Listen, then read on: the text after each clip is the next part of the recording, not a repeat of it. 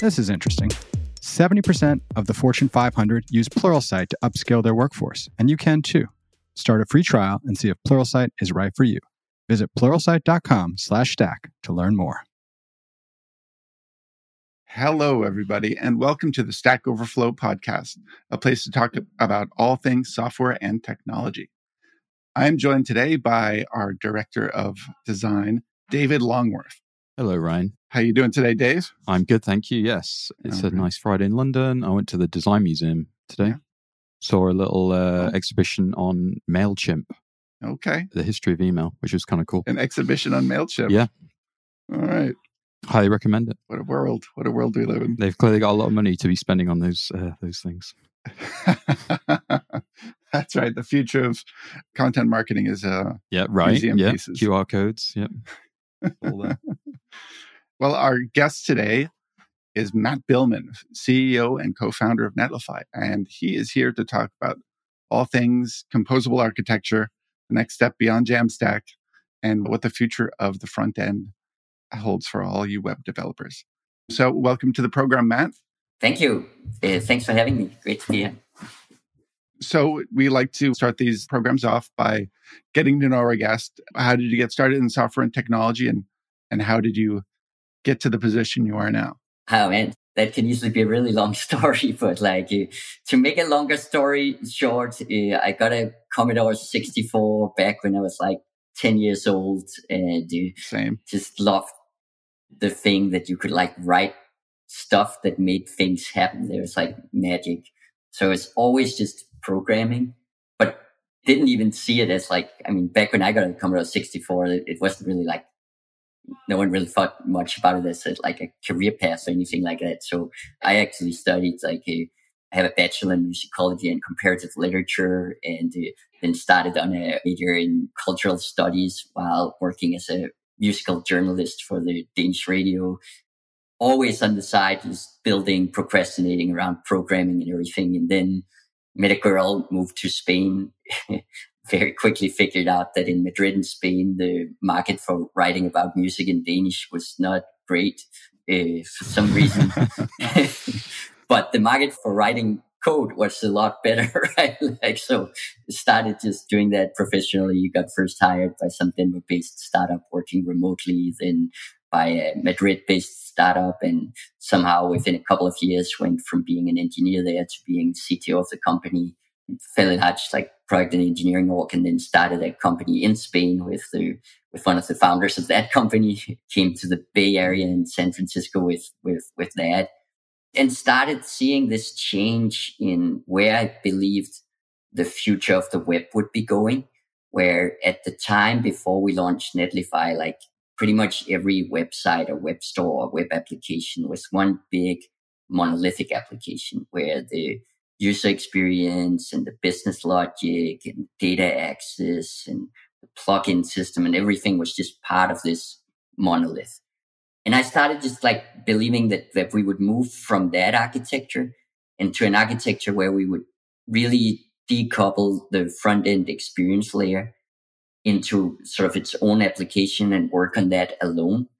And where the back end would split into all these different APIs and services that we could call out to and use and reuse across companies and so on. So I started really looking at all the teams at the time that were already building like that and understanding what were they doing and what were they successful with. And it was just obvious that it was a great architecture. It was much better for the web developers to be able to really take the UI as not some secondary effect of what backend you chose, but as a real layer on its own that you can deploy and maintain and release. But at the same time, it was very hard for any team to really adopt that way of building because you had to figure out CDN management, object storage, cache invalidation, CI/CD, build pipelines, and you had to figure out how to trigger your build pipelines when content changed or products changed, and tie all of that together and now figure out across all of that, how do we do staging environments, how do we do rollbacks and so on, right? So it's the architecture was the right thing, but there wasn't really a coherent like platform for building with it. And that became the idea for Netlify, right? Like, what do we actually need to make that architecture a viable choice for everyone? And back in the day, like, there wasn't even a name for that architecture, right? Like, so we came up with this name Jamstack to give a way of talking about it as like, this is really like decoupling the UI from the back end and build a whole community around that and launch Netlify. Yeah. You got to have a good name for the architecture, right? Compete with the means and the merns. That's branding, Ryan. Yeah.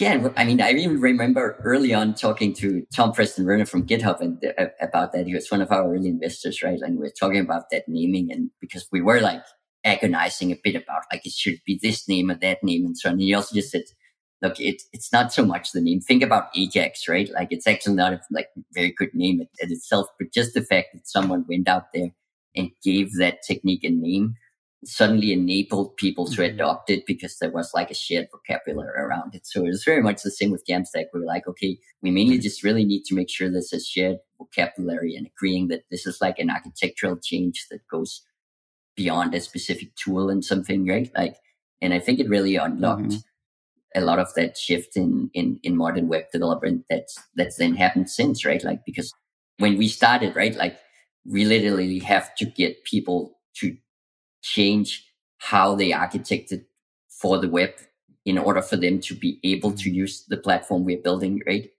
And now, 7 years later, every modern front-end framework just works on Netlify because like it's kind of become the default way of building now, right? Like, you just assume that you have that kind of front-end cloud layer. And obviously on our end, we've like onboarded more than 4 million developers to the platform, and we are reaching more than 1 billion unique visitors to the site, stores, and app that runs in our network every single month, right? Like, so we've also seen that that groundswell happening. Yeah. Well, I think so many of the big popular frameworks were so heavy, and everything is moving to sort of smaller pieces, right? And Jamstack was first movement towards that. And I've heard of things like micro front ends, and obviously the thing we're talking about today is the composable architecture, which is sort of another shift towards it, right? And we've seen the whole world of like modern front-end framework like Next.js or Gatsby or Remix or SvelteKit or Astro or Nuxt, any of those, right? Like, any of those are built with this idea, like, where the destination you think about putting them on is typically like our kind of front-end cloud product, right? Like, running that whole framework as to end, right? Like, so I think we just kind of seen that that's become the de facto way of doing things on the modern web. And then speaking to what's next there, right? Like, we've sort of been in the process we were at, you could say, when we launched Netlify itself and said, like, to make Jamstack happen, what kind of platform needs to exist to make it simple enough to build in a repeatable manner with this architecture, right?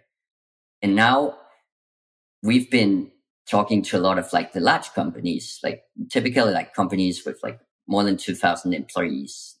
Often at that scale, you typically have lots of different brands and different types of web properties across sites and stores and apps. You've typically, like, a lot of them have bought some big monolithic systems that are at the core of that web architecture, and then they've also gone and acquired companies and inherited their stacks and so on. So they have really complex stacks like set up that are pretty heterogeneous, and where a lot of them are getting pretty outdated by now. When you look at this like whole, if you want to start a new project and build for the modern web, this is probably how you're going to do it, right? Like, so that whole market segment is kind of like also in that process of figuring out, okay, how do we modernize our core web architectures? And how do we go from a place where we are struggling to perform fast enough, to iterate fast, to build great user experiences and to differentiate online,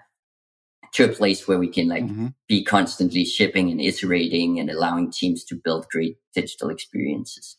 And in that segment, there's now a lot of talk around composable architectures for that reason, right? Like, because no one in the segment thinks like we can go from where we are to where we need to be just by like making some massive cross-company replatforming initiatives to adopt a new platform.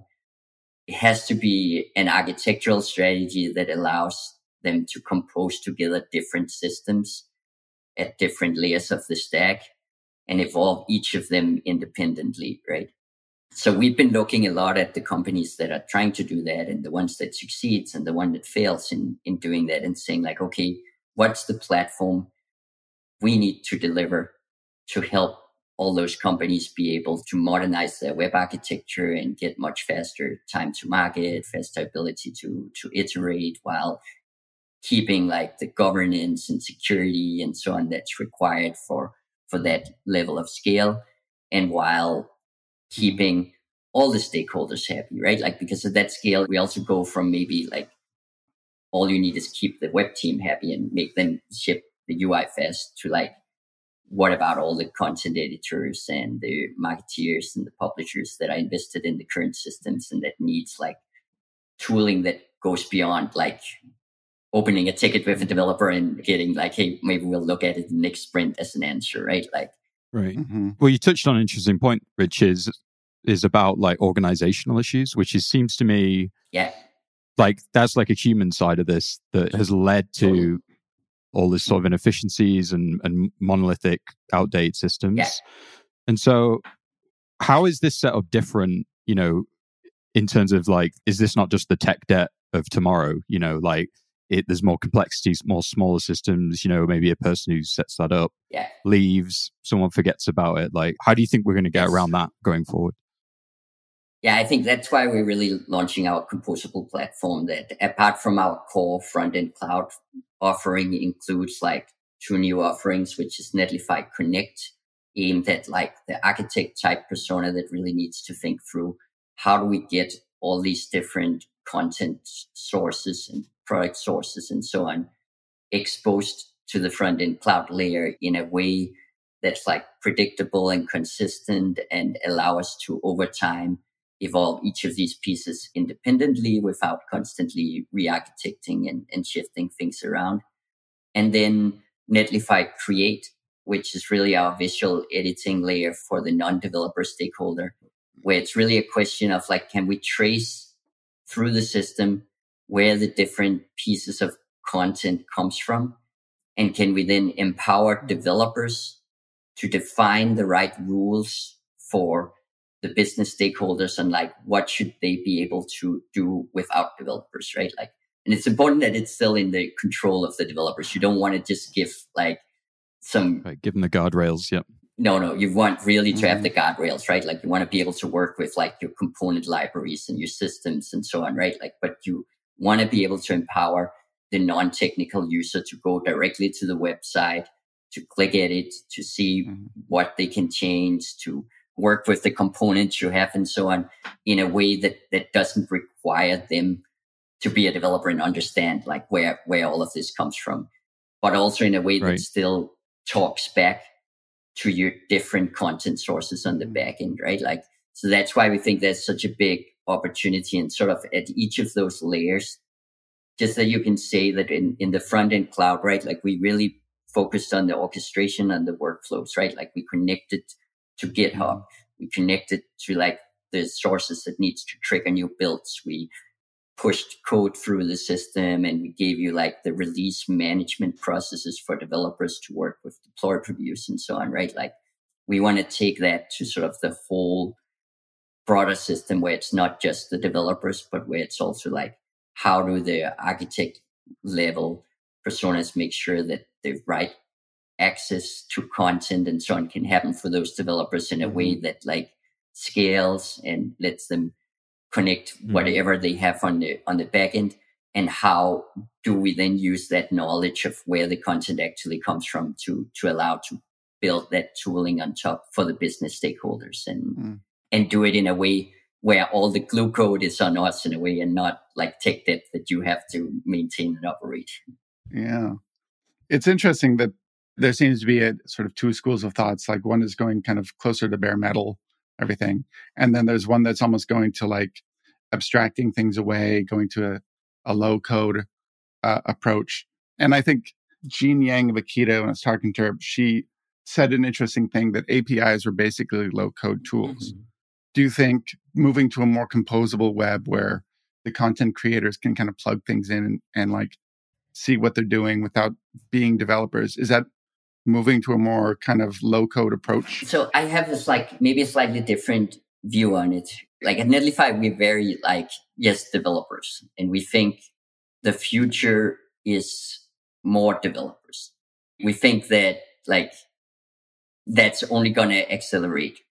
But companies needs developers to be able to build the things that differentiate their companies instead of all of the things that's totally the same across all different companies, right? Like, and I think part of this movement towards composable is actually like, you can think about it as the old conflict between buy versus build, where for a while, a lot of these companies in many ways actually leaned into that low code vision and like bought big monolithic tools that ought to enable the marketeers to do everything on their own.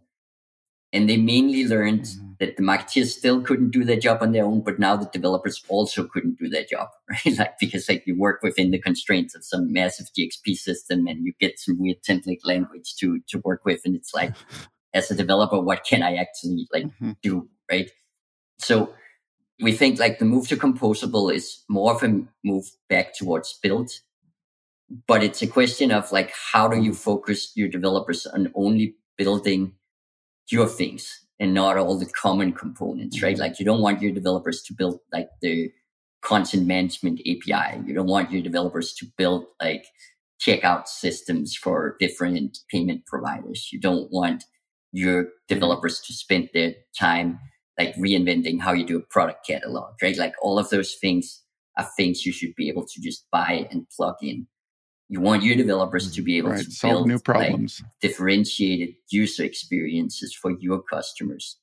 And then where you want that no code flow or that low touch flow is still on like all the repeatable processes that the marketeers and so on needs to be able to do, right? Like they do absolutely need tooling to be able to go launch new campaigns based on your current design system and so on their own without like a dev cycle behind it. They need tooling to go in and update copy or run experiments without constantly involving developers and so on, right? Like, but a big part of our viewpoint is that like what really makes things work is when we can make the workflow include both developers and business stakeholders and give both of them the tool they need, right? Right. Do you think this is like a philosophical change, like outside of obviously the systems you guys are launching? Because I always think an example, especially with something like Jamstack, it's like a bank, right? Is a lot of what we've talked about is kind of very front end focused, and they're sort of the last people standing with like crazy, old systems like tapes and these things that feed into each other. Like I remember my friend worked at a bank and he said they had two terminals for like two different systems and they were the link, right? So you'd look at one terminal, take that output, put in another one. And so like, is there something, that a big company like a bank could learn from this philosophy, without buying another tool or whatever? I mean, we're starting to see financial institutions being one of our big growth areas in customer bases, right? Like, and it makes sense because like they essentially really need this. As you said, like none of them have like all modern new headless systems in place, right? Like, and there's no way for them to say like tomorrow we turn off all the legacy stuff and turn on something new. They have to be able to evolve. But then at the other end of things, right? Like what was the last time you walked into a bank to do something? It's probably like a really long time ago, right? Like essentially all interactions you have with your bank now is probably online, right? Like, and probably digital interactions, right? Like, so all of their main touch points with their customers and all of their customer experience is essentially an online experience today. And if they're still stuck in doing like one release every quarter or something like that, that's going to be really hard to stand out in that landscape and to be the bank that gets associated with a good experience, right? So that's exactly why they need this kind of tooling where they can decouple the front end layer, where they can find the right way to connect to the existing legacy systems while introducing modern systems. and start getting to that pace of iteration and freedom in tool choice that enables them to actually build great experiences. Do you think that we'll get a service-orientated architecture on the back end as well? Like everything's composable on the back end? Yeah, I think that's a big part of the motion as well, right? To break down these very big monoliths. And I think there's always a pull away, right? Like I think sometimes people go too aggressively on microservices and make them too micro. But I absolutely think that like the service-oriented architecture of breaking different components into individual services that has a clear purpose and either a team around it or a company around it is typically like the right way to go. And I think everybody is kind of aiming to move in that direction. It gives you more reusable building blocks. And I think there's something very true to that sense of like in a certain way, like the APIs is a piece of the no code of it, right? Where those are the pieces you don't want to build. You do want to integrate them into your code and build on top of them and so on, right? Like, but you do want to have these more clearer contract of like, okay, I need this component. Let's make it a service. And then I think some of the patterns are like, how broad should that service area be versus how micro should it be? Mm-hmm. Yeah. Is that what Connect is going to do? Basically, you would plug APIs into that and it will give you one interface to deal with on the front end? Yeah, so connecting as it is right now is really like a unifying layer for all of your data sources that will sync them into Edge accelerated GraphQL data layer that you can build on top of, both during build time or runtime or anything, right? Like, but that also gives you the certainty that because it's synced in there, like you don't actually touch the underlying API in real time during runtime or anything like that, right? Like, then over time, we're probably also going to add connectors that allow you to go through real time. But the first one is really like for the content and like everything that you use to actually build that user experience, from how do you get it synced into one version data layer that you can build against and talk to, and where you know that you don't have to reason about the performance of the individual systems behind them and the uptime characteristics of the individual systems behind them. You can just use that kind of content lake and build and ship with confidence. Right. I'm just wondering, so one of the sort of charms of the initial Netlify approach, right, is like I've got my GitHub repo, I just connect it, that handles all the stuff, as a front ender, and specifically, I don't want to handle. I just wonder, like, to the stuff you talk to, like, it seems like the portability of this stuff is going down. Like, we've seen this, we've talked to Vercel on the podcast as well, and they're doing sort of similar things where it makes sense from a business point of view, but I just wonder like where the future of the web's going in terms of portability and not binding ourselves to a platform or even a front end, system. Yeah. I think that's a really good point. We've actually like just over the last couple of weeks, we've done a lot of launches around what we think about as core platform primitives.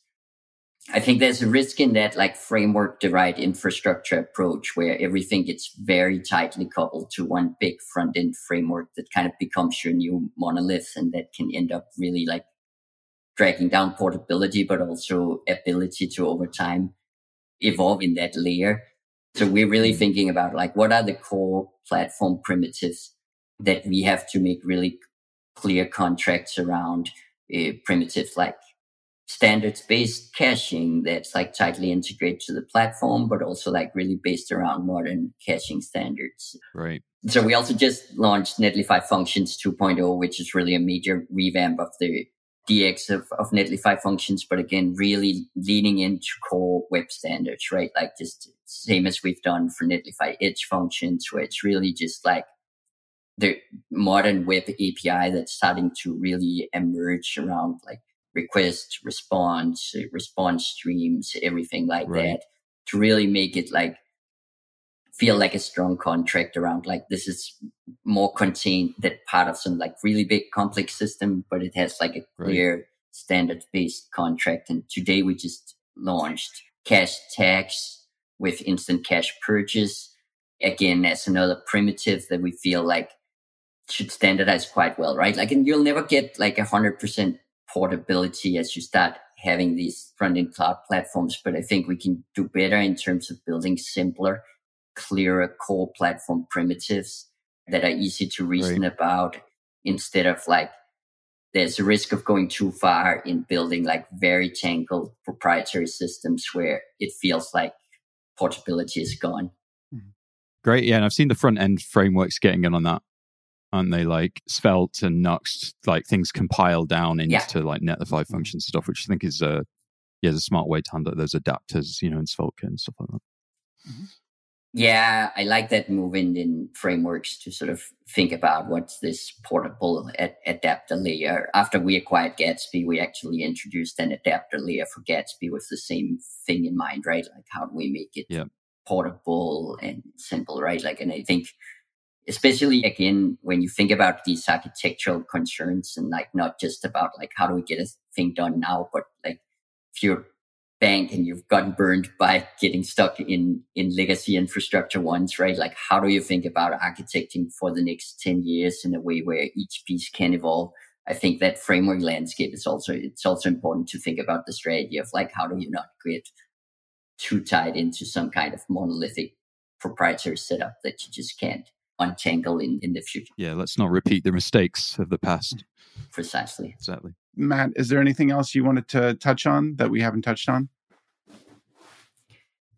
We're just really excited to launch our full composable platform at Netlify Compose next week.